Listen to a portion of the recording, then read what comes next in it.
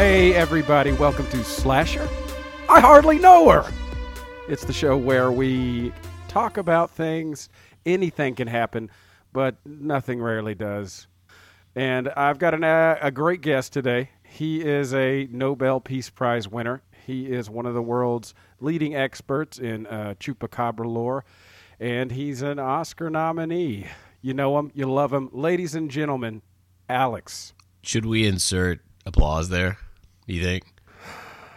I mean, we should put canned applause and canned laughter throughout the show. I think that would really improve the production value. Absolutely. I don't disagree with you. And I also wanted to point out to you, in our last podcast, I listened to it because, you know, that's what you do. And I would say a good 80% of you is just sighing. Yeah, that right there. That's it.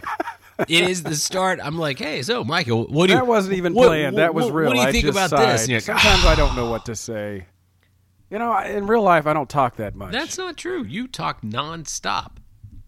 To you, but to most people, I don't. I don't know if you know this about Lucky me, Alex, me. but I'm a bit of an introvert. I'm an introvert. So, like, around you and our close friends, sure, I'll talk, but left to my own devices, I'm not the loudest guy. I in the met room. you don't talk because the you most. worked in the news business and you were the lead singer in a band. That's the. Do you know that I would go into a bathroom, I would get like nervous diarrhea and sometimes vomit before shows? Is that why your band was called Nervous Diarrhea? I should have asked that all these years. I just thought that was a clever idea. Oh, damn it, I did it again. I'm going to be overly self-conscious of sighing now. Good. I want you to be. You're all right, fine. You I'll try not sounded to sigh. exasperated at everything I said. I just sigh and giggle like a girl. It's because I don't know what to say. I don't have a lot to say about things. I'm not anyway. Well, welcome to the show. It's really nice to have you on. I'm Micah. Our special guest today is Alex. We're going to be discussing a little movie called Basket Race. It's a Walt Disney movie about a hot air balloon race. Great family film. You watched Basket Race, right, Alex? I tell you what, I wish I did. Sounds fantastic. Sounds a lot better than what Wait, you had me. You didn't watch No, Basket Race? What movie did you watch? Somehow we got our wires crossed. I watched this piece of crap called Basket Case.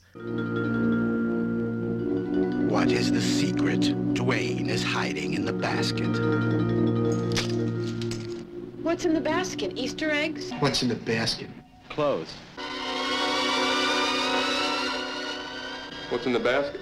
Nothing. Oh shit! We watched different movies. I don't. Maybe we should regroup and try again next week. Well, I'm not going to watch Basket Race. You need to watch Basket Case because someone else has to go through this. It's a tough watch. I turned it off halfway through. I was literally almost exactly halfway through the movie where I turned it off, and I was like, I can't. I was talking to my better half, and I'm like, I can't do this. I can't watch any more of this. So I got up, I paced around my house, I got a snack, and then I knew we were recording today. This is last night that I'm watching it. I'm like, shit, there's no other time to watch it. So I'm going to have to finish it. And the second half, I think, is a hell of a lot better than the first half. I was more into it. They did a little backstory, and then I was back in and was able to finish. Well, two questions on that. First off, not two questions. I do agree with you. I think the second half was better. And then also, when you say your better half, do you mean your brother who was cut off of your side in some kind of bizarre-ass angry family nurse ritual in the dining room? I do not, but yes, that is what I meant. I was also, that's why I wanted to watch this movie, because it hits so close to home for me, because I too was once with a conjoined twin that was brutally cut off of me and thrown into a trash bag and left by the side of the house, because that's what you do with conjoined twins, and that's exactly what happens in the movie. It is exactly what happens in the movie, and here's my sigh. I mean, okay. First buddy, impressions. Tell me, what did you think of Basket Case? There is a lot here, man. There is a lot here. It's a really fucked up movie. And it was weird when it comes on. It says like presented by the Museum preserved of Modern by. Art. So it says preserved by the Museum of Modern Art. So what the hell is that? What is I that? guess this is not just horror. This is an art film. Oh, man. I mean, well, first off, How MoMA got involved, I don't know. Is it MoMA? Anyway, the Museum of Modern Art, they preserved this film, and thank God they did. so how did you know about this movie? I mean, this movie was on my radar. I mean, I can't say as I knew like the plot, but I knew this movie existed. I've seen the VHS at the movie stores growing up. I just never rented it. That's all I knew about it. I'd seen the VHS as a kid because it was gross and it was weird. You got a weird face in a basket. Oh, no, I think it was just a hand coming out of the basket. Do you even see the face? I believe you're right. Let's take a look. I'm actually armed with a phone and a computer. You have a computer? So I'm recording this. Yep, it is a basket with, you can see the eyes, and then there's kind of a hand coming out. The basket is like crept open, like just a little bit.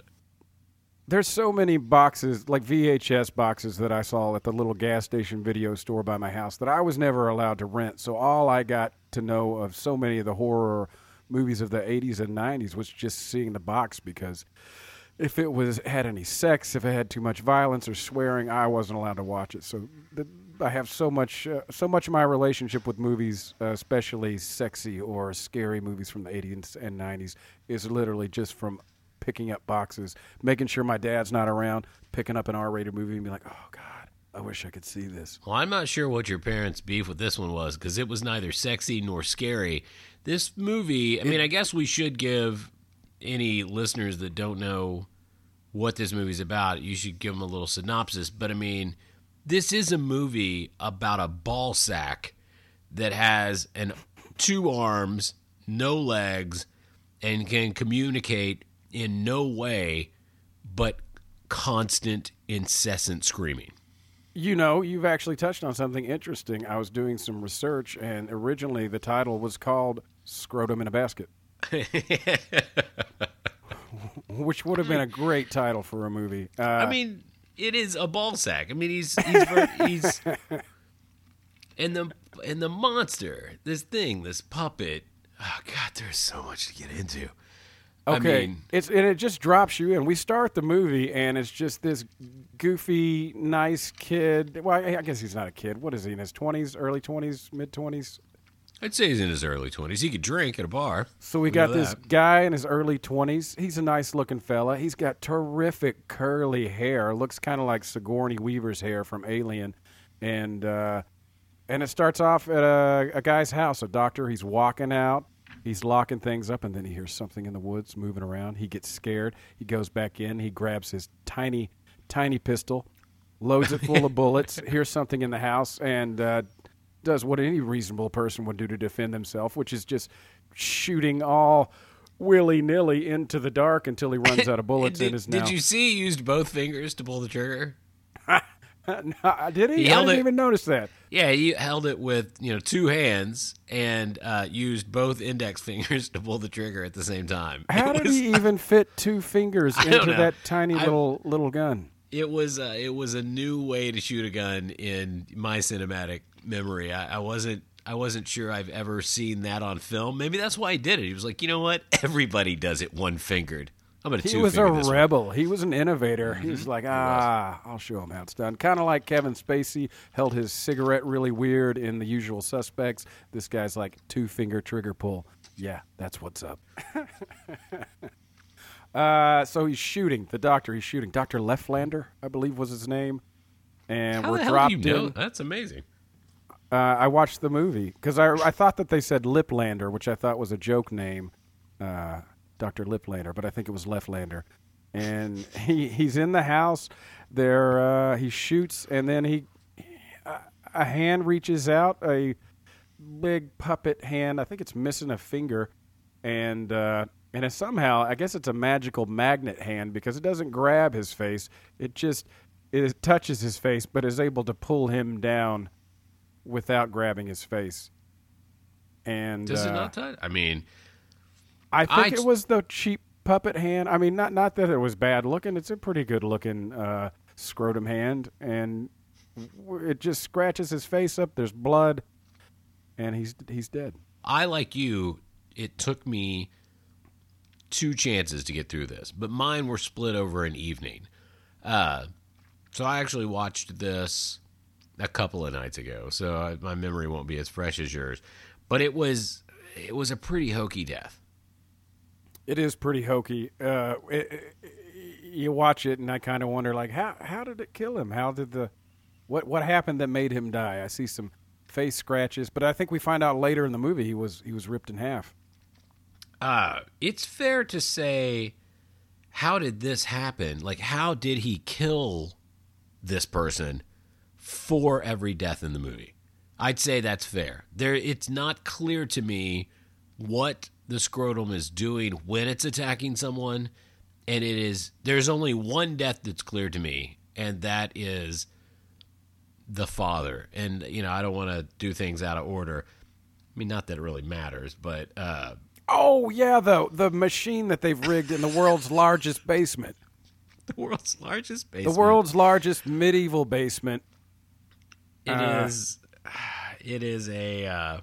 They've made some Goonies-esque booby trap. Yeah, it's like there's like a big saw blade and maybe a the pitchfork. biggest saw blades.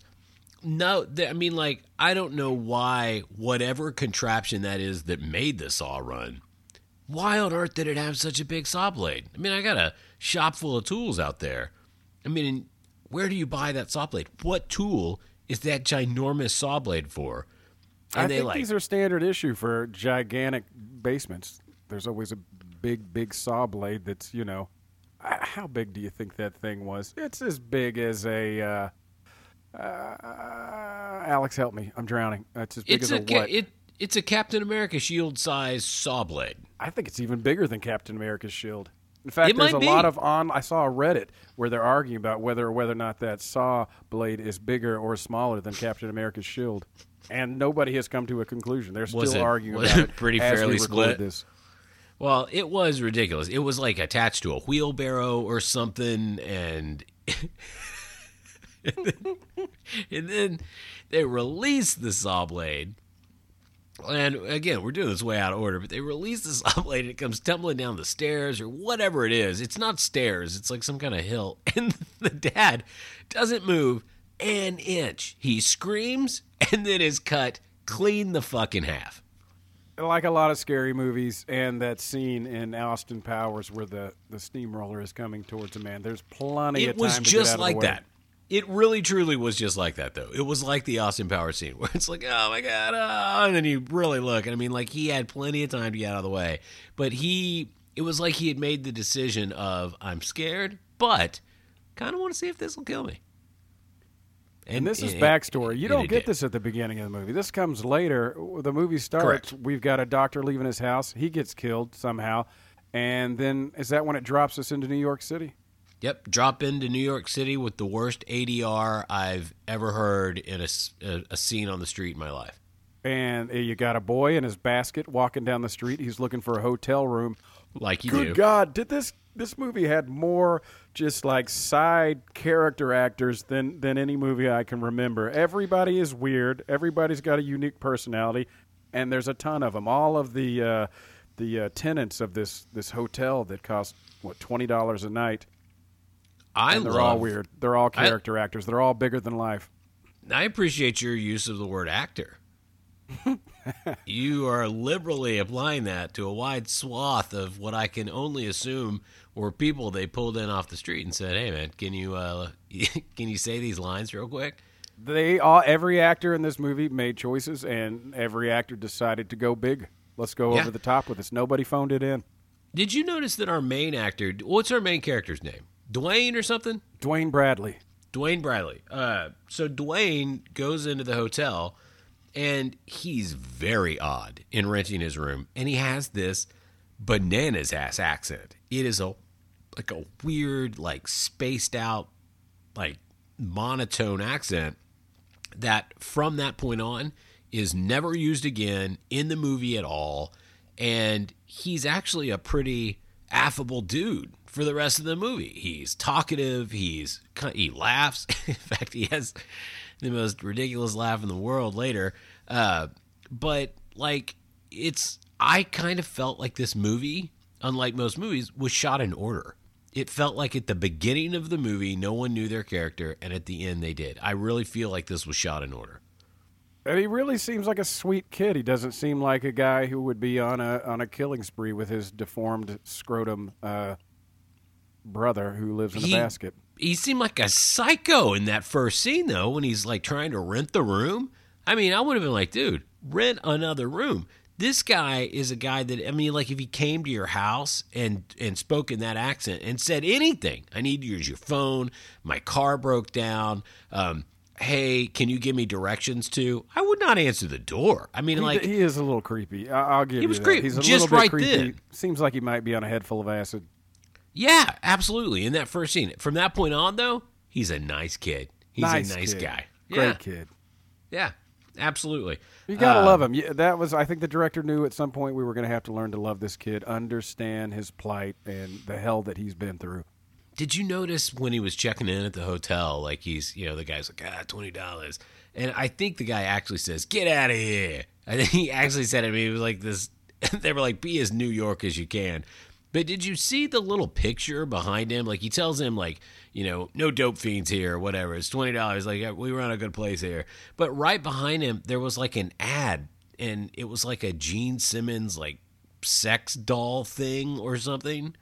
It looked just like Gene Simmons. And it was this like cutout newspaper ad that was behind him on the wall. Did you notice that? I did not notice that at all. But let's take a moment to appreciate that you noticed that. And you also noticed the can or box of topless onions in Sleepaway Camp. Another thing I didn't notice. You're reading labels, looking at posters in the background. I'm watching the characters do the scene, and you're checking out the props. I want to see I really want to take it in. I want to give our listeners the ultimate experience, especially in a movie like this, so that they don't have to fucking watch it. They need to watch it. Well, you know what? We'll get to that. That's need to watch that's it, but into should. The show stuff. That's into the show stuff. And the But checkout time was the guy also that's 12 checking noon. him in at the hotel. He was Bob Hoskins playing Mario in the Mario Brothers movie. Did you see it? He looks just like that guy. Man. Yeah, there's a scene. He's got a mustache. He's wearing overalls.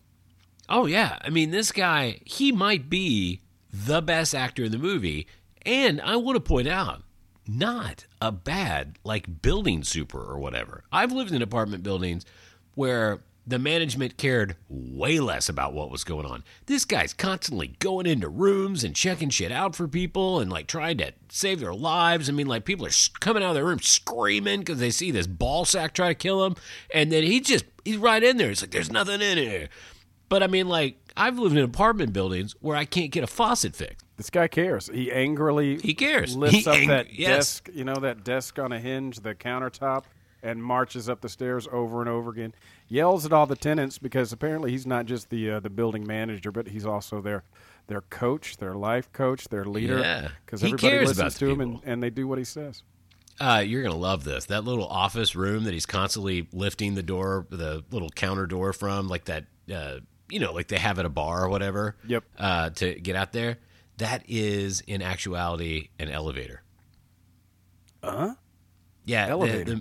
The movie shot on such a crap budget. I went down, as I do, I went down the wormhole or the rabbit hole rather on this one. And that room is not a room. It's an elevator. They propped open and made look like an office to shoot that scene. So that tiny little office is actually an elevator. How about that? I didn't see that for a second. How in the world did you even figure that out? I didn't figure it out. I read it. I mean, like I read, one of the things that interests me about a movie like this is, how did this thing get made? Like literally what went into making this thing? Like how'd they get their funding and where did they shoot it? And this one is a true testament to guerrilla filmmaking. They got no permits for anything. If you see them on the street shooting, they didn't pay that extra money for that permit. And, you know what? I think I did read that somewhere that they had to be on the lookout for cops, be ready to shoot, start the scene, and then get the hell out of there before they got caught shooting without a permit. Yeah, they're not paying any. They don't have the money for that crap. And I'm sure even in 1982 or 81 or whenever this was, that I'm sure it was still expensive to get a permit in New York. Although this was that disgustingly seedy New York of our childhood. That's the real New York, the way New York used to be. Hookers and drug dealers, and you're going to get stabbed for sure if you go down a dark alley. Right, and that's a true thing. I mean, like back in the 80s, like New York really was terrible. And for any younger viewers, that was a thing. I mean, it was a news story. The murder rate was huge in New York, and so in the 80s, New York is always depicted as this disgusting, nasty place. Now, I've never been to New York. You lived in New York, right? I've been there once in my life. I thought you went to film school in New York. No. I went to film school in Maine. I just went to New York just for the hell of it. Oh, And, God, I bet that was beautiful. You've I lived was such a storied 18. I life. walked around Times Square. They served me drinks at a comedy club in New York. I was 18. I had seen That's cool. Swingers, and I ordered a Doers on the Rocks. And Well, they brought it to me. they probably were like, no 18-year-old would order a Tours on the Rocks. Yeah, what 18-year-old? But when I was 18, I looked 15, so I don't know what they were thinking. I think it was dark in there. They didn't care. I was seeing Jim Brewer. You remember Goat Boy from SNL? Yes, I'm not a Jim Brewer fan, but yes. Yeah, he was playing there. I saw him and got cool. shit-faced and then walked out of a comedy club in Manhattan with a little buzz. Man, we should talk more. Hey, you got a story. I mean, we've been friends 15 years and we heard the story. You're talking about the way they shot this movie, that they had to do it on a budget. I guess I Googled it, and at $35,000, right? Yes, but when you told me that, I have to say it was not. I don't believe it was $35,000 at one time. They started with several $1,000s. They would, according to what I read, they would shoot for a while, compile their footage, and then use that to show people to get them to give them more money. They'd be like, look what we're working on. And then And they they get shot more it money. on 16 millimeter. Oh, really? Yeah. Okay. Because, like, at the start of the movie, when he's getting that hotel room, he pulls out that wad of cash, which gets that old man all horny. And that's, probably tops, $3,000 or something. I didn't count it.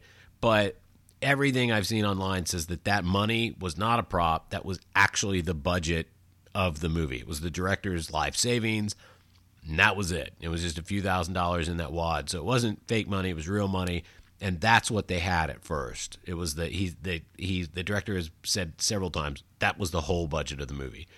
As But you were at that watching this time- movie, did you ever think there's something wrong with the people who made this movie? Like maybe I shouldn't watch this because I don't think the minds that came up with this movie were okay. I think they needed some help. There were times when I was watching this movie that I had second thoughts about you because you I- picked it. I didn't know anything about this movie going in, other than I had seen the box, seen the thumbnail on the streaming services, but I knew nothing about the movie. I would have rather watched an actual thumbnail for 2 hours. Oh, come on. It picks up after the second half. You'll always remember watching Basket Case. Yeah, I'll try to forget, but I won't be able to. All right, so let's move on. Like, what? So he gets the hotel room, right? And we still don't know what's in the basket. We don't know. I mean, we know because we've seen the thumbnail. We can assume there's a monster in the basket, but nobody else knows. And there's a padlock on the wicker. Oh, yeah. Wicker basket. You know what? Fuck it. Let's make our own choices here. Let's call it a whisker basket for the rest of the podcast. There's a padlock on the whisker basket. He checks into the hotel. He pays his $20, which you got to pay up front before you Right. get the room. And then he goes and checks into his seedy hotel room. And it reminded me of Tom Hanks in Big checking into that crappy hotel room. Oh, man, that might have even been the same hotel room. It really was like that. And then he leaves. Like, and remember when he's on the street and he gets approached by, I'm going to guess the most prolific drug dealer in New York, who I lists got angel every dust. I got heroin. every drug you can possibly imagine, PCP. and like a salesman. Like he is nailing it. It is damn near a rap song. It is perfect. But the guy doesn't want any drugs. I think the guy gets mad when he doesn't want to buy any drugs from him. He's like, what? No? Fuck you. Well, yeah, man, it's his business, man. And you're right. That kid's hair is amazing. It really is. And it's crazy that the most amazing hair in the entire movie was real hair, and all the other bad hair were wigs. His should have been a wig, and the hair that should have been real were wigs.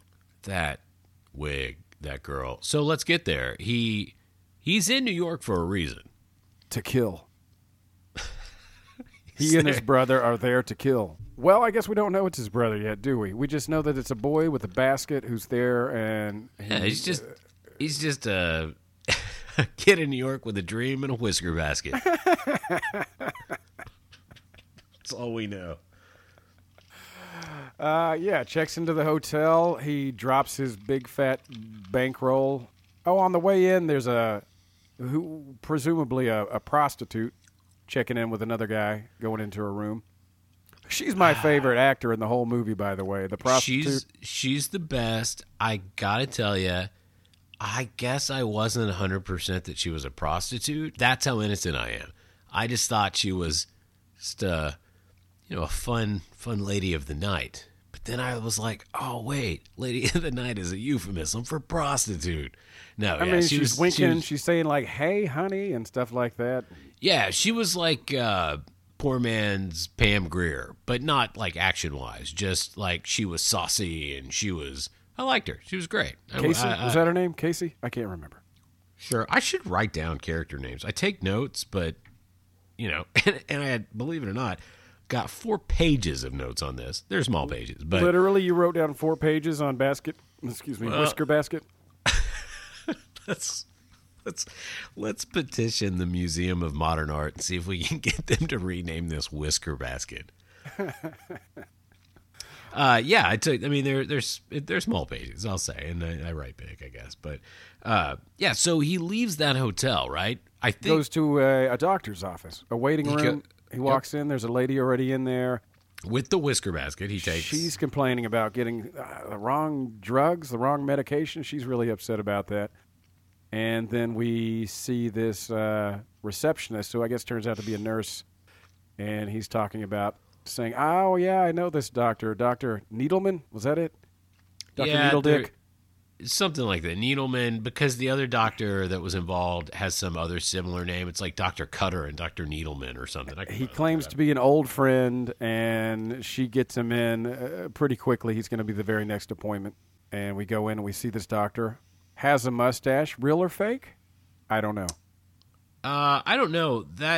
This is the doctor, remind me, this is the doctor that has the thing of stamps on his desk, like like the stamps that you would like literally stamp on it, like an ink stamp. You'd stamp on a piece of paper that said paid or whatever. He had a whole rack of them. Is that this guy?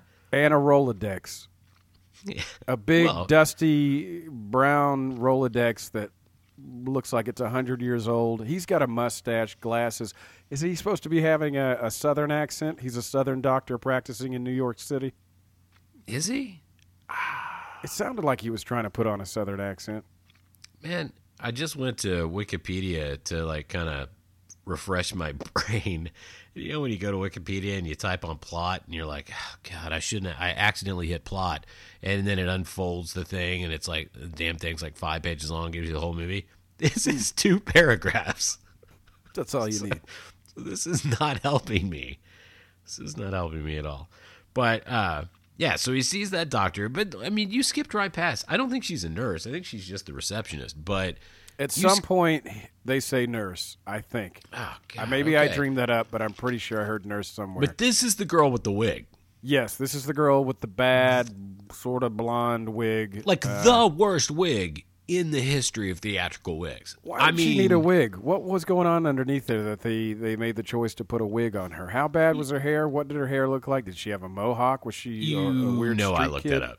I looked that up. Literally? You looked that up? Of course I looked that up. You don't see a wig that bad I know. And not Google it. I got it. No, I got you the answer. That actress, the lady who played, well, again, roughly using the word, being very generous using the word actress. Please don't tell me a sad story about how she was in chemo, because then I'm going to feel bad about making fun of her wig. Nah, she's in a punk band. Her head was shaved. Holy shit, I was pretty close. Yeah, she's in real life. She's in a punk band.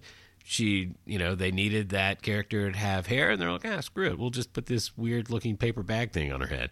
And they went with it, and it worked. Where do you find wigs made out of straw? I don't know, man. Come on. That's worse than a wig you would get at Walmart on Halloween. I mean, that is the worst wig I've ever seen. And they put no effort into making it look anything other than the worst wig. They don't try to style it. Her wig looked even more fake than the cop's mustache in Sleepaway Camp. I would say that's almost impossible, seeing as how it did look like cardboard that was just glued to his face.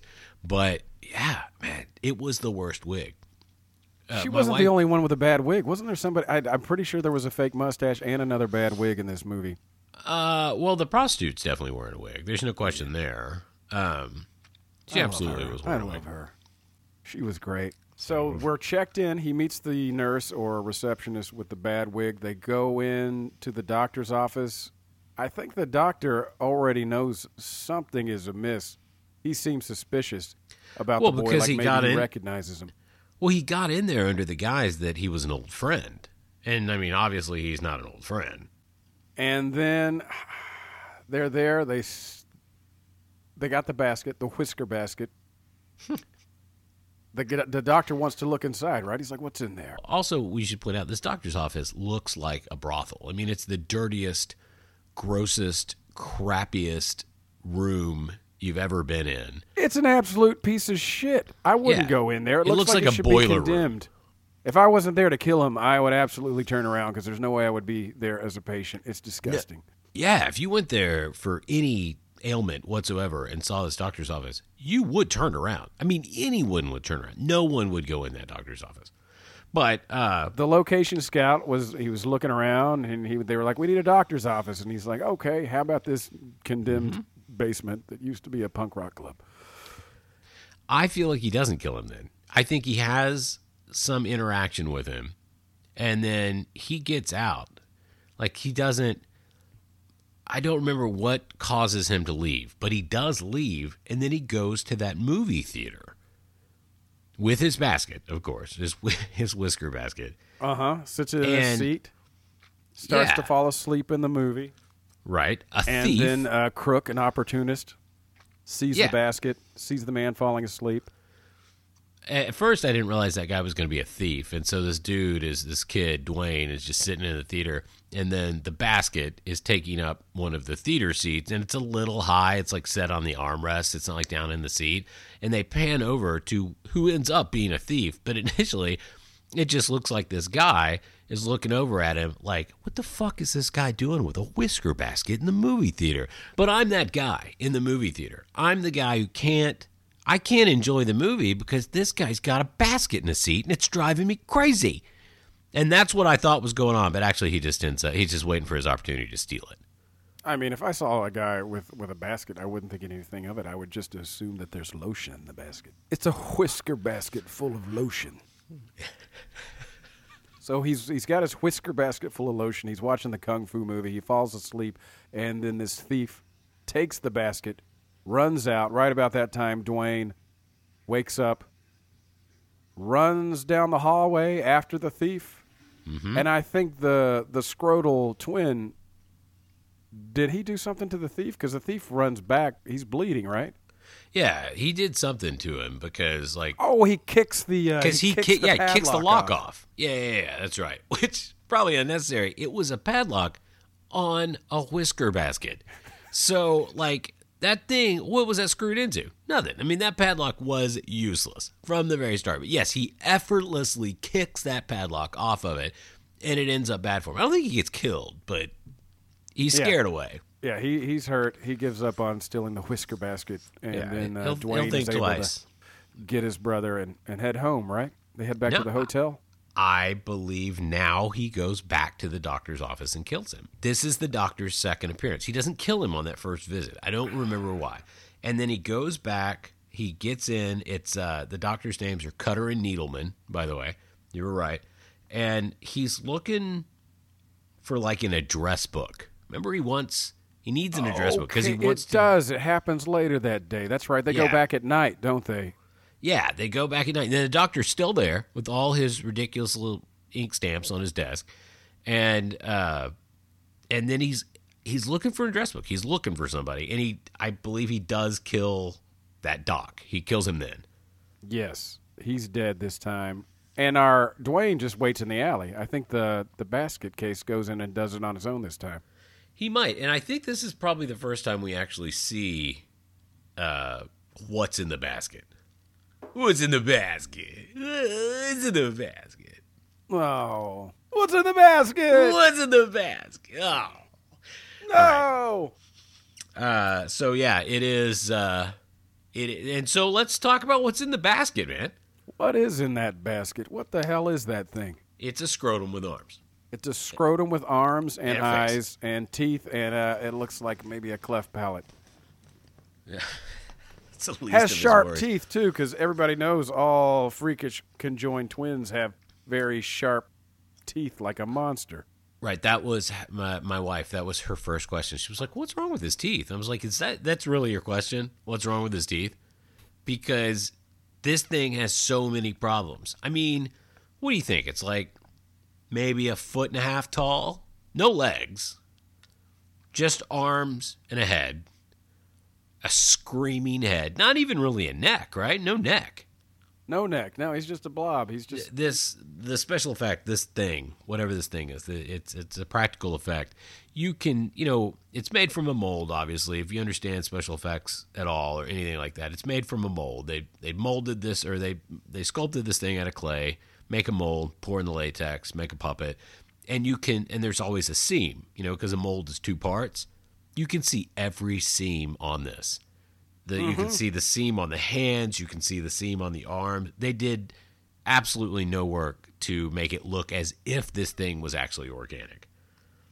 Yeah, it looks like a cheap Halloween.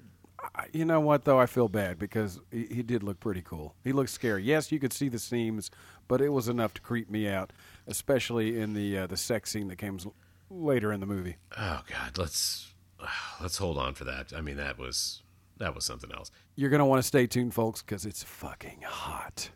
Don't you think this is a good time for a quick break? Let's take a quick break. A word from our sponsors. Are you a parent? Did you send your kid to summer camp, but instead of roasting marshmallows and bouncing on the lake blob, they got stabbed to death by a lunatic? If so, call me, Blake Roberts, 1-800-555-1212. I've helped hundreds of parents just like you, and if I don't win, you don't pay. So pick up the phone. I can't bring your kid back, but I can make you some money. And who doesn't love money? Money is cool, man. You can use it to buy a jet ski, and jet skis are awesome. It's sad that your kid got knifed to death. I get it. But let's turn that red into some green. Call today. Blake Roberts, attorney at law, 1-800-555-1212. Back to the show. Back to the show. So before the break, we know that scrotum with arms is actually in the basket. So now we get to the romance, and that means we're getting to that kiss, dude. Tell me you don't remember that kiss. Is this the one that happens in front of the Statue of Liberty? Yeah, it is that one. It was pretty good. That was a solid kiss. They just start off mouths open, I think, just kind of go towards each other. Just open mouth to open mouth. No tongue yet. Just kind of, I'm going to touch my open mouth to your open mouth. But then later we get some tongue, man. They go Dude, for this kiss is gross. He is just smashing his open mouth into her open mouth. it. But then as soon as he starts kissing him, Dwayne Bradley, our main guy, he has a freak out. Dwayne has a freak out? Dwayne has a freak out. He can't keep kissing her. And we're like, what's going on with Dwayne? And we cut back to the basket. The basket's shaking. The scrotum is upset. And Dwayne's like, and he runs away. And this is when I think this is the first time we find out that Dwayne and his scrotal twin are connected, Telepathically. Yeah, Telepathically, telekinetic. Absolutely. Yeah, telekinesis, that's when you move stuff. Telepathic, that's when you, have a connection with your mind, right? Sure. I don't know. I'm not. I didn't go to college. I don't know this stuff. Okay. So he does. I don't know if it's during the freak out, but we're about to see that scrotum is not stuck in that basket. That scrotum can get out of the basket in some of the most amazing claymation animation since Rudolph's Shiny New Year. We jump into stop motion out of nowhere. He gets upset, he jumps out, and we get to see a stop motion, deformed, separated twin run around, and it's pretty good stop motion. It's pretty solid. You are so kind.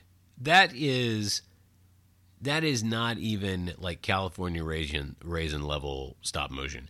That is some of the most offensive creative animation I've ever seen in my life. I felt bad like inside my body watching it. It does kind of pull me out of the movie because it doesn't look like any of the rest of the movie when they jump into stop motion. There's no way they were going to make that cohere going from our seamy when you can see seams. That's what seamy means. Seamy rubber foam looking twin, then all of a sudden stop motion. And the sounds coming out of that fucking testicle are god awful.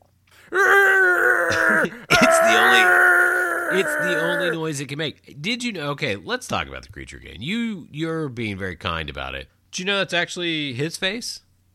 Wait, what? Dwayne, the actor that played Dwayne, that's his live cast. That's they molded Dwayne's face. Yeah, because they are twin brothers, as we'll find out, and so it makes sense. I never really saw it. Once I told that to my wife, she did say, "Oh yeah, I totally see it." I never really saw it, but apparently, yeah, that's him. And he also does all the noises. He voices all that. Okay, all right. Because you want this to be congruous, which are terrible noises. Terrible noises. It's just yelling. It's just screaming. I grab my remote. I turn the TV down because he's destroying a hotel room. He's screaming at the top of his lungs. It's really, really gnarly sound. He tears that thing apart, and of course causes Mario, the building super, to come flying up. Anything happens in this crappy New York. I guess it's a hotel. Anything that happens there, every single guest comes out. Every room that is occupied, they come out and stand in the hallway until Mario comes running up the stairs to save the day.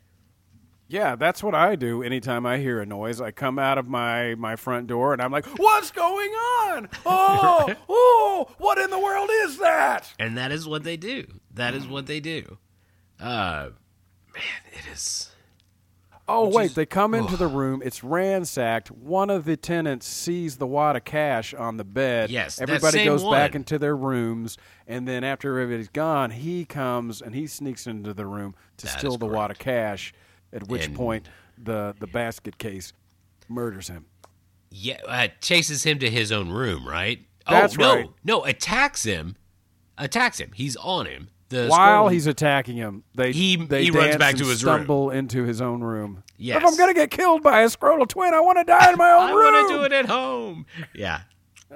Which he does. And during that attack scene, so this is what, third death?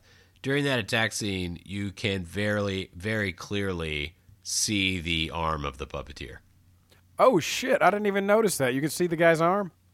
Yeah, they raise into the frame too much, and you can actually see the forearm of the guy operating the puppet. Which must have been the director. I think the director was anytime you see the arm, it's the director. I read, latex shrinks. Like latex props, they shrink over time. Latex will shrink and degrade or whatever.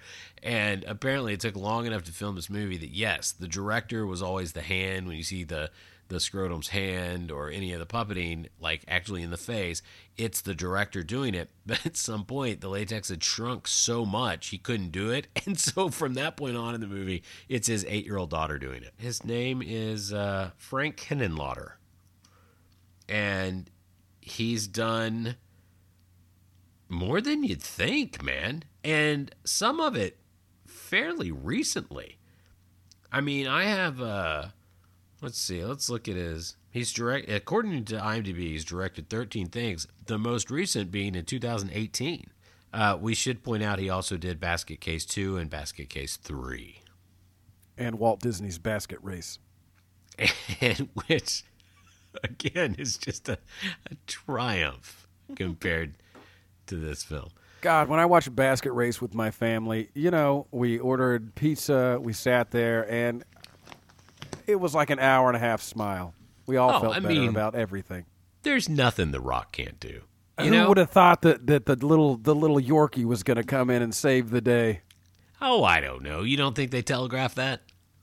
I mean, there were hints at it, but God, it was adorable. I'm shocked that it took me that long to recognize that the voice of the Yorkie was Gilbert Gottfried. You'd think that would jump right out at me. It didn't. Yeah. It didn't. He pulled it off, man. Well, all of the different hot air balloons had sponsors, and the main one said Aflac on it. Big as day. I don't know how you didn't get clued into that. So in your scenario, this is an old movie where Aflac didn't fire Gilbert Gottfried for making a tasteless tsunami joke. I don't want to get Gilbert Gottfried. I don't want to lose our contract with Werewolf Energy Drink. Man, Werewolf Energy Drink. That stuff is good. I should have had one before tonight, but I didn't. They're expensive. What was that voice? They're expensive. We're talking about a fake, stupid energy drink we made a commercial for, and whoa! Our sponsors aren't fake. Don't say the sponsors are fake. All the sponsors are real, listeners, dear listeners. All the sponsors are real. Okay, well, what I meant to say was that very real energy drink, in my mind, is so expensive that I raised 2 octaves. They're expensive. Okay, so I think I'm a little lost as to where we are because we digressed for about 45 minutes there. The next plan is to go track down the other doctor, the only lady doctor of the 3 doctors who performed the surgery. I'm not sure. Are we in flashback territory yet? Do they do the flashback before her? I feel like we ought to just get in to the flashback because... Oh, well, no, wait. Wait, no, we're not there yet because that room is torn the fuck apart, and now that amazing, most amazing of the NYPD detectives gets called in to investigate. Oh, that's right. And he's so tall he can barely get under the door Yes. frame. And he comes in. And that actor, that is proof. Like I've never had to make a feature film, but that guy's proof that you can have dozens of actors. I mean, obviously there were a lot of people in this movie. They had quite a cast.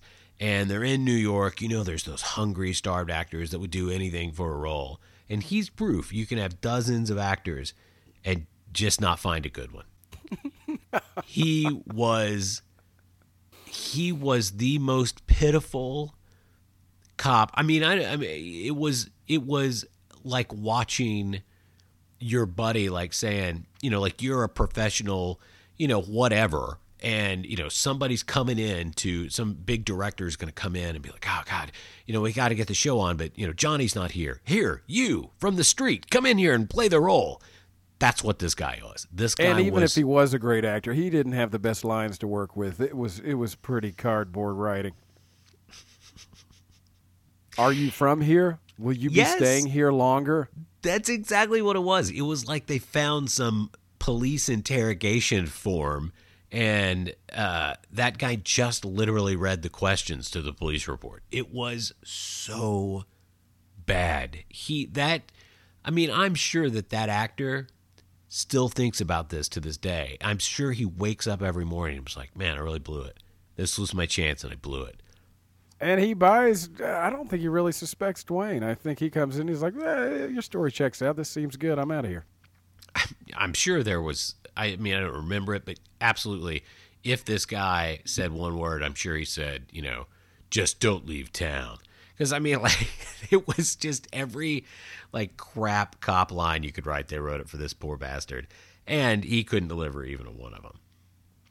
He and Dwayne says, I'm staying here a few days, and he's got an alibi. He says, there's somebody that can corroborate my story that, I wasn't in here when it happened. And the cop leaves. We should point out, because I'm looking at my notes here, we don't know that this weird ball sack is Dwayne's brother yet. We're about to find that out, but before we do, let's take a break. What's wrong, Cynthia? My brother Jimmy was murdered by an axe killer while he was at summer camp. Again? Cops say one of the kids from Welcome Back Kotter dug up the killer, or He got struck by lightning or something and came back to life. Well, gosh, that's awful. What are you gonna do? I don't know. My dad said he might hire a lawyer. You think we've got a case? No need, you sapient fools. A lawyer can't bring your friend back to life. But I can. Whoa! What the hell are you? They call me the Keeper of Souls. And if your friend was butchered at a summer camp, I can help. Why gamble on high-priced lawyers with no guarantee of results? I get results, guaranteed. And all I ask in return is... Your immortal soul! All right. So call me today at 1-800-555... Your immortal soul! That's too many numbers. No, it's not. Jimmy, you're back. That's right. And now I want to play with you. Hey, what are you doing? Stop it! Stop it!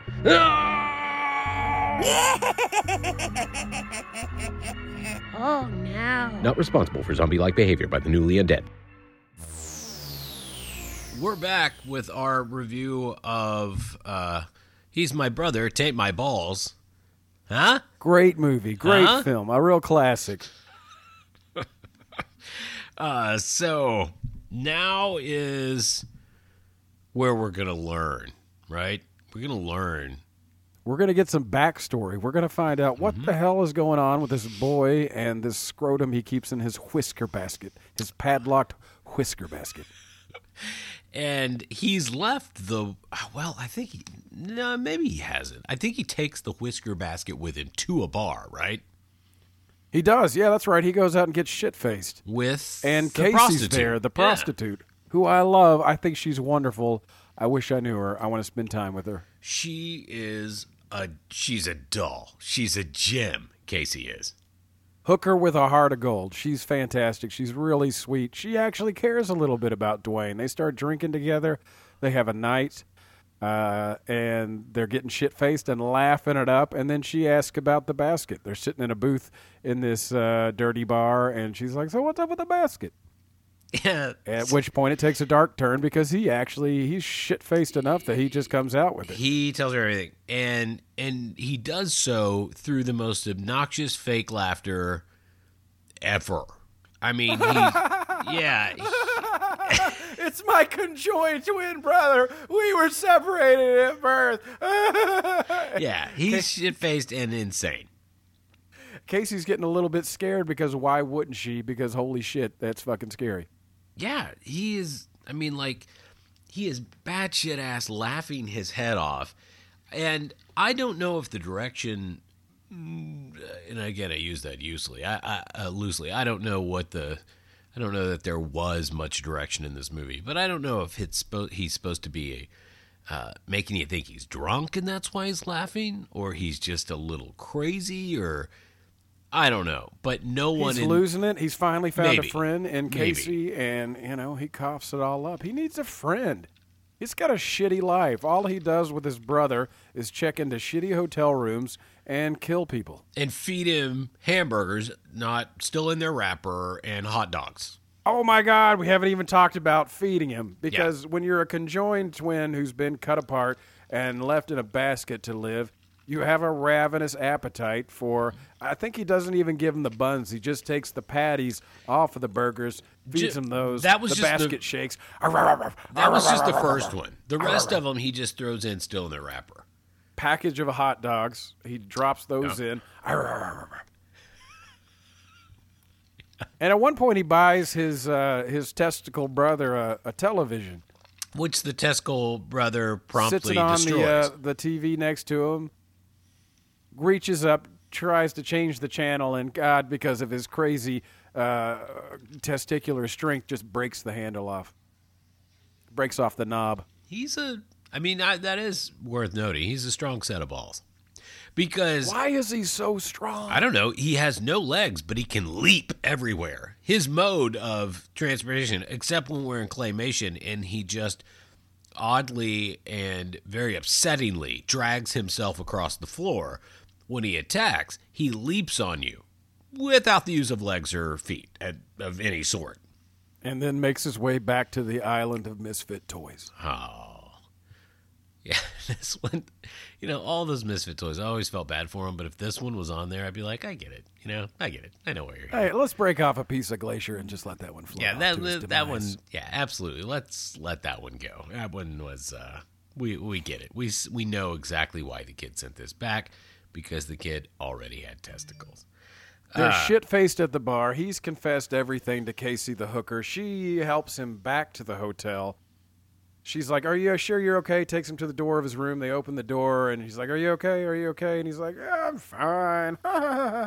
And then she leaves. No, she ends up helping him to the bed. He lays down, and then I guess through telepathy, the twin is like, hey, fucker, you left me out in the hallway, because he was so shitty drunk, he's fallen down, he can't move. But then when the brother, the deformed brother, reminds him he's in the hallway, bam, his eyes open, he walks outside, grabs his basket, goes back into bed. But we're not even talking about he while telling the hooker with the heart of gold his story, he flashes back. We go to a flashback where apparently they did not have access to a microphone that wasn't just the one that was on the camera, because in this flashback scene, no one is mic'd. There is no boom mic. It sounds terrible. But this is where we learn that this scrotum in the whisker basket is none other than his conjoined twin, Belial. Which is the devil, right? Oh, I don't know. Is that right? I think that's some kind of satanic name. I'd have to look it up, but I know I've heard that before, and I want to say it's either the name of a demon or the devil. And I'm going to look it up. Before I hit send on this, I'm going to say you're wrong, and that when I hit send, all it's going to pull up is basket case stuff. But if you're right, you're right. First thing. And they're in the house. It's the dad. He's meeting with 3 maybe doctors. I think 2 doctors and a vet. And they're like, well, we can't do this. There's nothing we can do. And he's like, get rid of him. We've got to do something. So what if the deformed twin dies when you separate him? He's an abomination. Yeah, the dad's the worst. And I guess the mom died during childbirth. I don't remember if I read that or if we find that out in the actual movie. And they decide to do the surgery, which I think they do at the house. Yeah, they do it in the dining room with a couple of notes here. The worst Foley work of any movie ever. There's so much over-the-top Foley work in this movie. I think as the Foley guy was doing the movie, he was getting more and more bored and just started adding more sound to everything. Like there's one scene where they cut back to the sign at the hotel, and there's these really unnatural-sounding, buzzing electric sounds. The Foley guys went crazy with this one. Oh, that reminds me. The basement scene where the dad comes down. He's barefoot. Foley put in clock, clock, clock shoes. Oh, did they? Yeah, he's walking down the stairs. He's barefoot. But once he's down in the basement, every step he takes is the click-clack of fucking clogs. Ah, that sounds amazing. And, yeah, and not only is he barefoot, one of my wife's big fears is, like stepping on a nail or something. And she said out loud, oh, please don't step on a nail. And I had the exact same thought because I just watched A Quiet Place a few weeks ago, and I was like, ooh, there's going to be a nail on the stairs. Yeah, and sure enough, he steps on a nail, but not like you think. It's just a nail laying on its side. Yeah, it hurts like a Lego, but it doesn't go into his foot. Right. But this is when he is... So, I mean, we are stepping out ahead. I mean, that Foley is when they are cutting his brother off of his side. And yes, I remember this. It sounds nothing like... I mean, look, I don't know what it sounds like when you cut my conjoined twin brother off my side. I'm pretty sure that the sound they used was somebody ripping, duct tape. Yes, it was horrible. It was too loud. It was poorly done. It didn't match what was actually happening. It wasn't like when you were a kid and you watched How Do They Make Movies, you would look and they would say, there'd be some guy hitting a thing of meat while he watched a big screen and a guy's punching some dude's face. Nothing matched. Nothing matched. The noises were just there. They weren't matching any kind of action. They were terrible. Sharp scalpel going into soft, tender human skin, and the sound of somebody pulling duct tape from a roll of duct tape. Yeah, it was just like obnoxious. It was just absolutely obnoxious. It was gross. I mean, it made you uncomfortable. This whole movie made me uncomfortable. This movie made me feel bad about every decision I've ever made in my life somehow. I thought watching Basket Case was going to turn me into a literal basket case. I mean, seriously. No, wait, a figurative basket case. Not literally I was going to turn into a whisker basket, but that I was going to lose my mind from watching this movie. I just would have loved if we couldn't record the second episode of our podcast because your girlfriend had to call me and say, listen, you're not going to believe this. Micah turned into a whisker basket. And I'd have to say, what's a whisker basket? And now I'd know. Also, we should mention they had to jack that fucking scrotal twin with so much sedative because he just wouldn't calm down. I think they jabbed him 3-4 times to get them to finally pass out so they can cut him apart. Yeah, which they do, and then what? They toss him in a trash bag, right? Toss him out the window in the dumpster, don't they? Yeah, that's what you do when you cut off a conjoined twin. You just throw it in a fucking trash bag and you put it out with the rest of the trash at the side of the house. I say again, I don't know that I mentioned this. We got to point out when we say conjoined twin, this is not a conjoined twin situation. This is a second face and set of arms on this guy's rib cage. Right on his side, he has a head growing out of him with arms, a cleft palate, sharp teeth, and really weird dead eyes. That only screams. Which later light up for no reason. Yeah. Did that mean something? Were we supposed to get something out of that?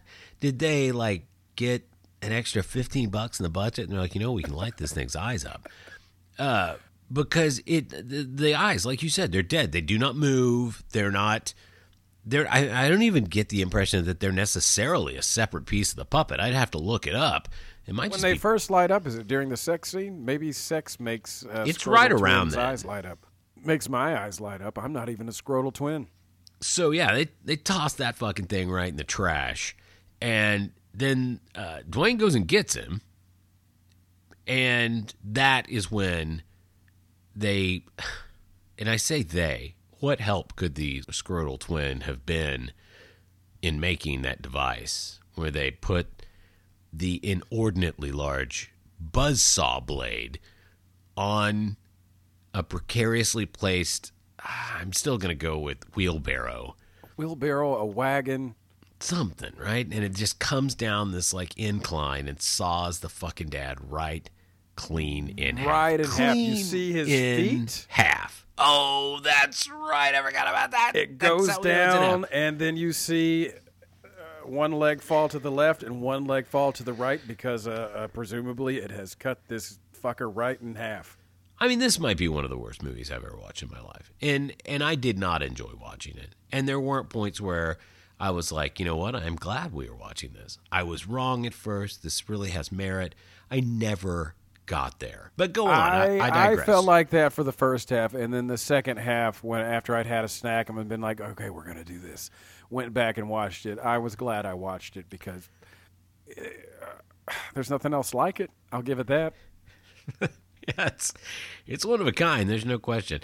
So the dad, the way they do lure the dad, by the way, into the basement is they turn their saw contraption on and off. So the dad just hears these big, loud sawing noises, ridiculous. Loud as fuck. He's all the way upstairs. Ridiculous. They're in a giant basement, which you have to go around at least 5 or 6 corners to get to this contraption. Mm-hmm. But he can hear it like it's right next to him, and then even it's like a brick or stone basement. The walls are brick and stone, the ceiling's brick and stone, but somehow he can hear it like it's right next to his head, whatever they're doing down there. So he has to go inspect in his bare feet. Goes down the stairs, and then once he's on the floor, we hear the click-clacking of apparently the father was wearing wooden shoes. Maybe the Foley guy forgot he was barefoot.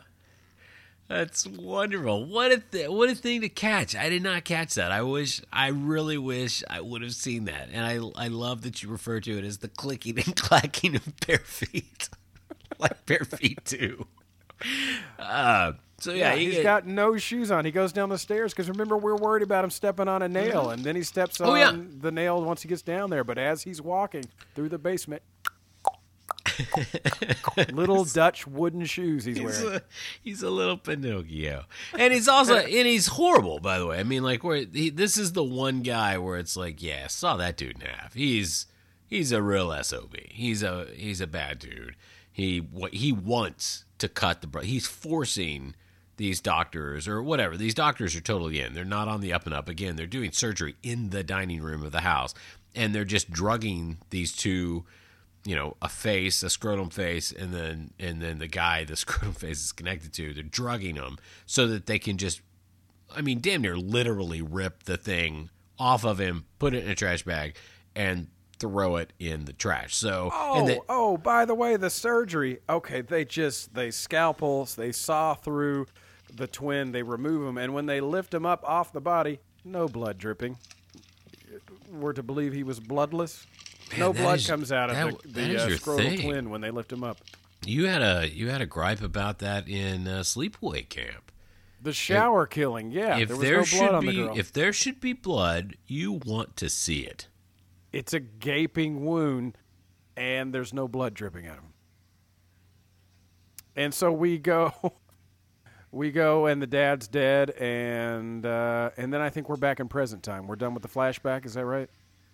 Oh, no, there's the aunt that comes in who's like, they're hiding upstairs in the attic or a top room, and this aunt comes in, and she's like, right. I know about everything. I know what you've been through. I'm not going to tell anyone. I convinced the cops that he died by accident.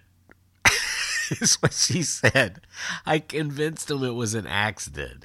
She convinced the cops that this barefoot man in this basement was sawn in half by accident. Oops. Like These things happen.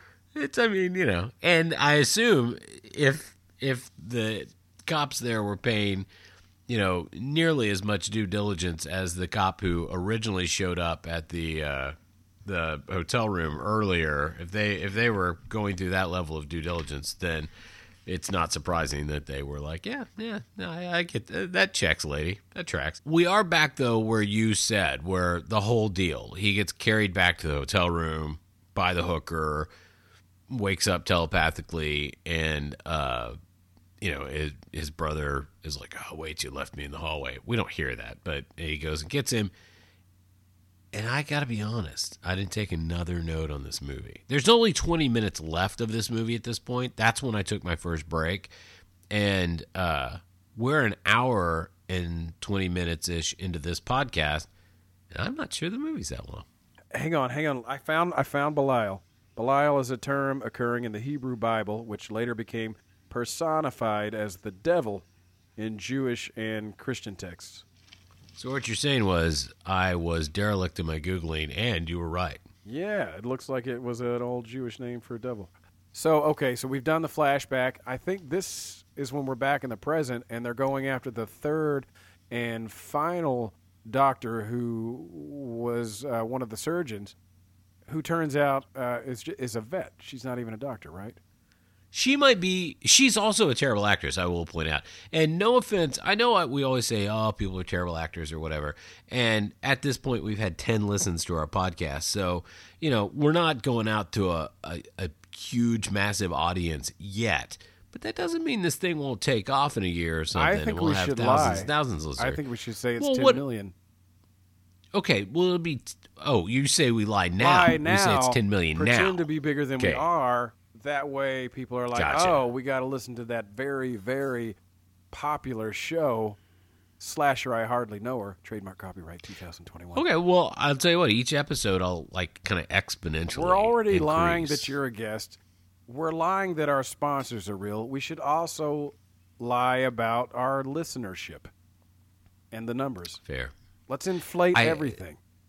That said, though, I don't think anyone listening to this actually thinks I'm a guest.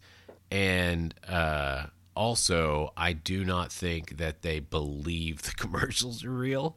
So I'm going to say that the listener thing, that's just a real lie. I'm going to bet that one listener we it's just have in genuine Ireland lying. Googled werewolf energy drink to see if he could find some at his local convenience store.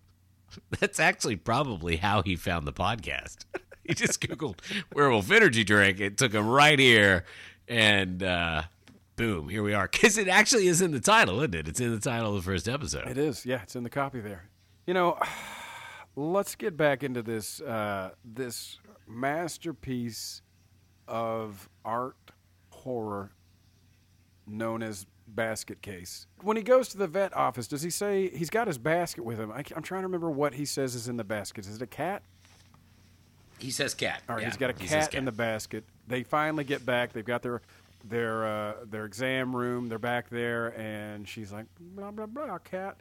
And he's like, it's not a cat in the basket. He's finally in on it this time. He seems a little bit sinister for once, where he's like, it's not a cat, and then he goes to open the basket. Yeah.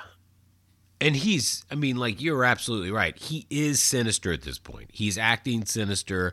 And it kind of, I don't know. I think that's one of the things of Dwayne is he's not a murderer. He's not a killer. But he is in New York seeking revenge. Right. But he's not down for the scrotum to kill anyone else. He's not down for the scrotum to wreck the hotel room. Like, he is upset about those things. But when it comes to the doctors, Dwayne and the scrotum are of one mind. They're of one ball. They're there to kill. And in this case, when he does talk to that doctor, I'd say he's pretty stoked about of what's going to happen now. We hate her more than any of the other doctors. That's what we're feeling. Because everything else has kind of been like the deformed twin Belial is kind of the guy in charge. But this killing, it seems like they both want it. Yeah, they're excited. They've hit this is the head of the snake, man. They're there. They're going to kill her. How do they kill him? They open the basket. It comes out. And then attacks her. It's on her face. She's going to defend herself. She opens the drawer. It's full of scalpels. Dude, it's not full of scalpels. Here's what it is. This bothered me because they really hold on this shot for a while. She pulls open that drawer, right? And it's full of just loose scalpels and hemostats, like those little clipper things, like the little, I don't know what they look like, scissors, but they're actually clamps. Yep. And fucking full of them. There's a zillion in there. You can't have too many. Right, but some of it's scalpel, some of it's clamps, some of it's this, right? And as opposed to grabbing any of those things, which would have been fine weapons, all of those things she could have stabbed this thing with, right? But she just keeps feeling in the drawer until while the whole time being viciously attacked by a ball sack with arms, she is just feeling and feeling until she's like, okay, yeah, that's a scalpel, right? Where's my favorite scalpel? Oh, that won't do. No, this one's not good enough. I need my favorite scalpel. And then she drops it. And so it continues to attack her. She then goes back to the drawer that she is not looking in. She's feeling and feels around again for a long time. It felt like a good 15 seconds that she continues to feel like, all right, where's another scalpel? You've seen hemostats. They're like scissors. They would stab you. If I stabbed you in the neck with hemostats right now, I promise you would stop podcasting. Right now, you'd be like, show's over. There would be no more. We would stop being friends as soon as I did that. And if I did it with a scalpel, same reaction. It's not any better. So she could have grabbed literally anything in the drawer. It would have been fine. She decided to really feel it out until she got a scalpel. She got her favorite scalpel. She drops that. She fills around for 15 to 20 minutes. And then she's like, oh, here's my second favorite scalpel. I'll try that. And then I'm a little bit fuzzy on what happened after that. Does she actually get any stabbing into the scrotal twin? She might have stabbed him. I don't remember, but he very quickly takes her down in the fashion of which he does, like we kind of cut away. Now the director's hand is in the puppet hand, and he like does. I mean, like this is like his favorite shot. He like grabs her, fingers in mouth, hand on jaw. I thought they were going to rip the jaw off. I was really hoping that was going to happen. It's probably what was in the script, and they just didn't have the budget. This was one of the most upsetting scenes for me. Is they're attacking the vet, that awful woman. She's grabbed her scalpels, and then her two assistants or techs are banging on the door, trying to get in. They open it, and that's when the big reveal is there she is, Dr. Nutso, with a face full of scalpels, screaming at the camera for an uncomfortable amount of time. Just that actress went for it. She went for it. She did, and that was I forgot about that. She has like what, like about 10 a baker's dozen of scalpels in her face. face. Yeah, easily. Hey, it's. You went with baker's dozen. I went with 10. Baker's dozen's what, 11? No, 13. Baker's dozen is 13. Yeah. Damn it! I feel like such an idiot. You seem like such an idiot. Ladies and gentlemen, our special guest today, Alex the Idiot. I'm so fucking ashamed. So yes, yeah, that's right. I'm so glad you remembered that. That scene bothered me. It went on forever, and it's just the lady looking. I don't think she's looking into the camera. I can't remember. She might have been. Or she's looking near it, in the general direction of the camera, screaming, and she's just screaming with scalpels in her face. And then I guess she dies after that. But anyway. We'll assume she dies. Okay. So now it's time to get to the hotel room where Bad Wig Girl is going to bone Great Hair Boy, and she's into it. My wife pointed this out. She pointed out that it was a nice change because Bad Wig Girl was into it. In all these movies, these guys are always like, "Come on, please, what's the big deal, And they're always coercing these women, especially Sleepaway Camp last week. It's constant coercion. And in this movie, she was into it. She was like, Sharon, did the cops come and question her? And then she comes to the hotel. They're on the stairs, and she's saying, like, all I wanted was to be with you. That's all I could think about was you, and I want to be with you. And then I don't remember if she was questioned by the cops, but they make their way up to their hotel room. Yeah, his hotel room, and his brother freaks vividly remember that. Yes. Do you want to insert a commercial here? Absolutely. Let's cut to commercial, folks. We'll be right back after a quick word from our sponsors.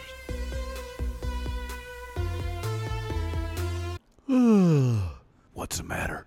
Don't have your mojo today? Well, I think I've got something for you. You do? Yeah. Try this.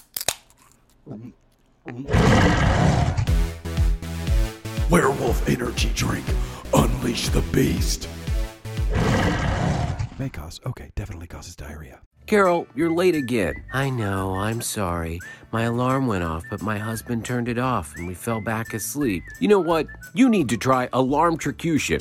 Alarmtrocution? I use it with my wife. You hook these little diodes up to your partner, and in the morning, they'll get a shock. And I promise you, they won't turn off the alarm, and you'll be wide awake. Okay, I'll give it a try. 1 week later. Carol, you're back from vacation. How was it? And I see you're right on time. Vacation? I've been mourning the death of my husband. Alarmtrocution killed him. But I bet you didn't fall back asleep, did you? Bill, the police are investigating this as a homicide. I thought you used this with your wife. I did, and now I have a beautiful girlfriend. You mean your wife is dead? Alarmtrocution! Patent pending. And now back to the show. All right, well, you're the host, so take it away. Also, like I said, I took no notes for the last 20 minutes, and really that's where all the action is. I should have. I think that we have yet to get to one of the weirdest scenes, which is, okay, we talked about Dwayne and Sharon. They're in the hallway. They fall back into the hotel room. They're about to get it on. I can't remember why they stopped. Does the brother start to freak out? Does she aware of the brother in the basket? Dude, the brother starts, the scrotum in the basket starts to freak out and then pops out, and she sees it. And, of course, is, pretty reasonably like, what the fuck is that? And she's screaming, and Dwayne is just holding her down on the bed. and Oh, having that's this. right. He won't let her go. He won't let her go, and he's had that like intense like break with reality look on his face. Maybe the only good acting that guy did in His this brother's episode doing is that something to shot. his head. I think that's why. And then he wraps her in a blanket and throws her out in the hallway. Right, but I think he's trying to protect her by doing that. And so, like, she's screaming. She's like, let me go, let me go, let me go. He throws her out in the hallway. What does she do? She starts banging on the door going, let me in, let me in, let me in. It was like, it was so fucking ridiculous. I think that's a great analogy or metaphor. I'm not sure what the right word is for most people in a relationship. When you're in it, you want out. When you're out, you want back in. Wait. Did we skip over the scene with Casey? Because at some point she goes back into her room. She undresses. She put on her nightshirt. She lays down. Yeah, her smiley face theme room. Yeah. Clothing, everything in a room is smiley face theme. Isn't that like an odd direction that they took? And then does Belial come and see her in her room? Yeah. She freaks out. This is before the fever dream and the thing with Sharon, right? Yeah, I think you're right. He either hides in the toilet or comes through the toilet. I don't really remember. He does end up in the toilet at some point. Yeah. She gets out. She leaves. She doesn't die, right? Casey doesn't get killed, does she? No, she like it attacks her or whatever. And then, or at least she sees it. She runs out of the room screaming. And then, as is the case with this movie, everyone in the hotel comes into the hallway. And what the hell's going on? Right. And then poor Mario has to leave his elevator office, run up the stairs, and then look through her apartment. And of course, at this point, and you're right, I think this might have happened after the sex. I don't know, because at this point, Belial now hauls ass out the window. He's gone now. That's what he does. He escapes out of half-opened windows. He does that. That is his like modus operandi. No question. He gets out an open window. He's classic Belial. Yeah, I mean, he's like that fucking cat that you wish your girlfriend didn't get. And it's like she's always like, "Don't leave the window open." And you're like, well, "I didn't even want a cat." And then, sure enough, man, you left the fucking window open, and then it's your ass, right? Oh, did I leave the window open? Right, and then you're. Find yourself at 2 a.m. walking around the damn neighborhood going, Belial, because you don't want your girlfriend to be mad at you. So let's get back to the fever dream. Casey, that happens, whatever. But we're back, and Dwayne Bradley is laying on the bed. He falls asleep. He's having a dream. He sweats more profusely than I've ever seen any human sweat. Yeah. And I want to say I called this. We're not sure what's going on. He's running naked down the street. Did you read the stuff on the internet about this? I read nothing about this movie. So, as I said before, they did nothing to get any sort of permit to film in New York. And so obviously they weren't getting a permit to shut down any streets in New York and film a nude scene. And so what they did was, it's also cold outside. I don't know if you can tell by poor Dwayne, but it's cold outside. And so what they would do is they had 2 vans that had the heat running, and there was a van at one end of the block and a van at the other end of the block. And when they found a block where there weren't any cops or anything like that, he'd jump out, they'd jump out with a camera, and he would run to the next van and jump in, and they'd go down a block until they got all the footage they needed. This sounds like a fun movie to have been a Dude, part isn't of. that, I mean, like, seriously, doesn't that sound like, I mean, that's guerrilla filmmaking at its finest. I really appreciate that about this movie.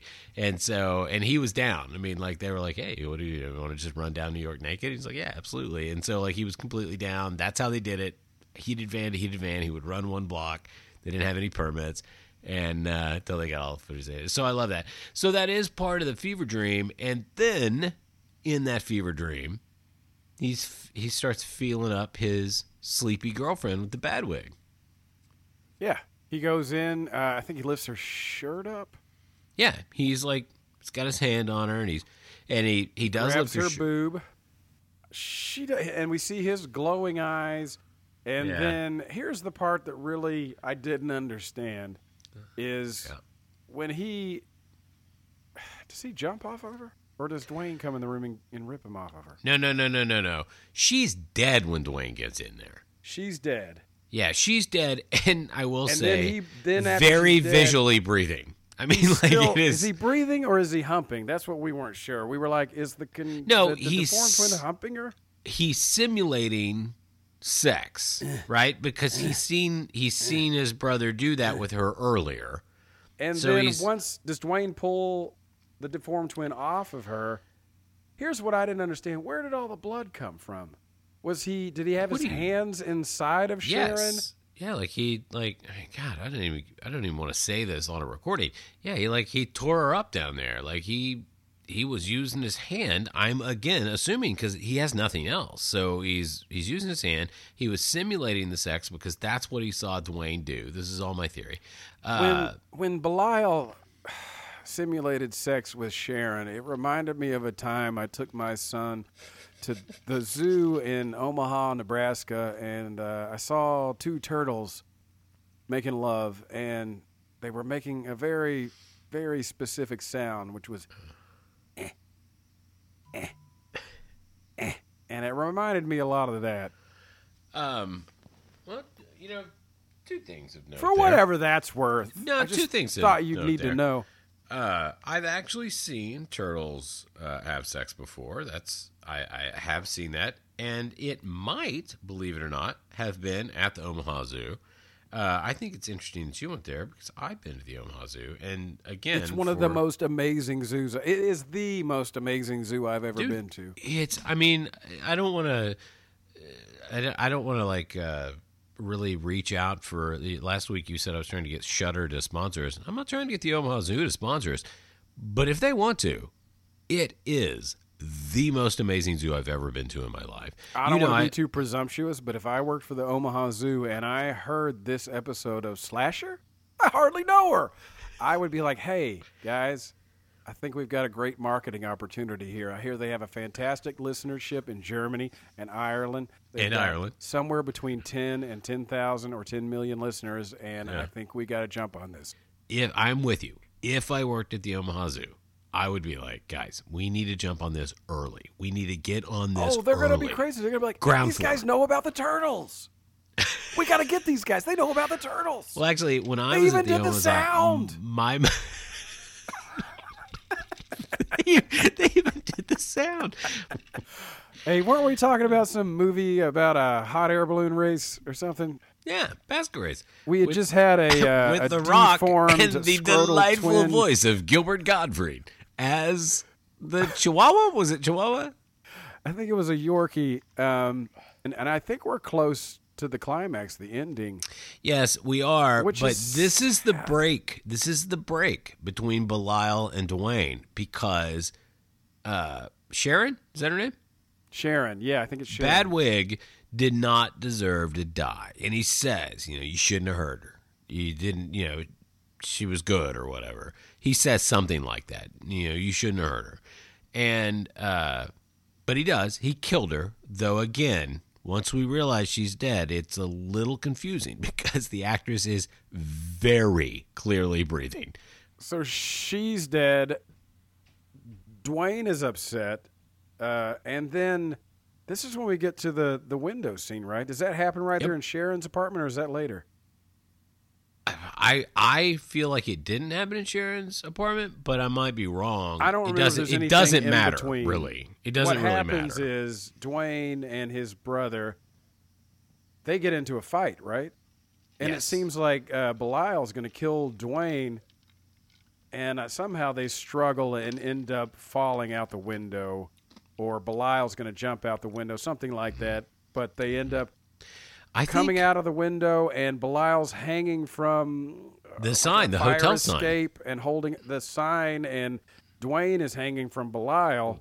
Belial is the thing that is keeping them both alive at this point. When we describe this sounds pretty deep and epic. If you think about the story and you get rid of the budget and the bad acting and the bad Foley sound, the lighting, it's kind of a really strong, tragic story that ends in a very Shakespearean way. You said very strong story. I'm going to politely disagree with you on that. It's a tragedy. I It is a mean, on tragedy. paper, it looks very good. There was some weird shot, but okay, let's stay in this scene. Does Belial let go, or can he not hold on anymore? I But think what he do you can't hold think? on anymore. I think he can't hold on anymore. So he And lets then go. They fall to their death. They both fall to their death. Belial and Dwayne are dead. Which certainly opens up questions for me about Basket Case 2 and 3, which I did not know existed until today. Here's what's I think this ending is part of what makes Basket Case different from a lot of classic horror movies. There's no final girl. There's no survivor. Our lead and anybody else we loved is dead. They're dead. I mean, like, they both die. It's a tragic story of two twin brothers who were separated when they were adolescents and went back to seek revenge on the doctors who performed the surgery.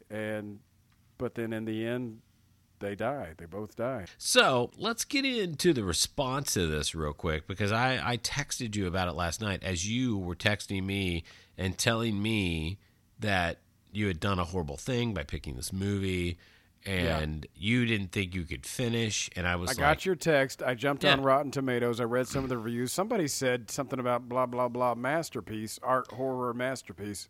well, hell, now that we've talked it through, I might know what they're saying. I mean, like, story structure, it's actually there. But delivery, what we're seeing on the screen is tough to watch. That said, Really weird shots. Really bad Foley. horrible Foley, Over horrible the top acting. horrible acting. But I will say I'm glad I watched it, in that I know it's a cult horror hit. I know that it's a staple of cult horror, and I know that lots of people like me love this movie. And so I'm glad I finally watched. I've seen it, as a kid growing up. I definitely 100% saw it on the shelf. I read the back of the cover. Didn't float my boat, never watched it. So yeah, I mean, yes, I am glad I've seen it. But if somebody said, "Hey man, do I need to watch Basket Case?" If we were in a car driving, I'd push them right out. Well, I think that's a good place to end it.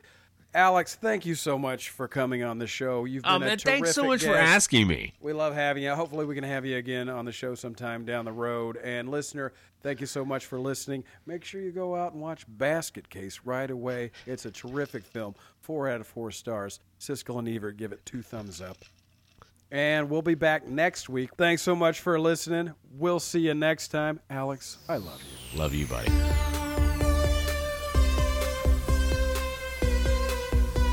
Makes my eyes light up. I'm not even a scrotal twin. That stuff is good. I should have had one before tonight, but I didn't. They're expensive.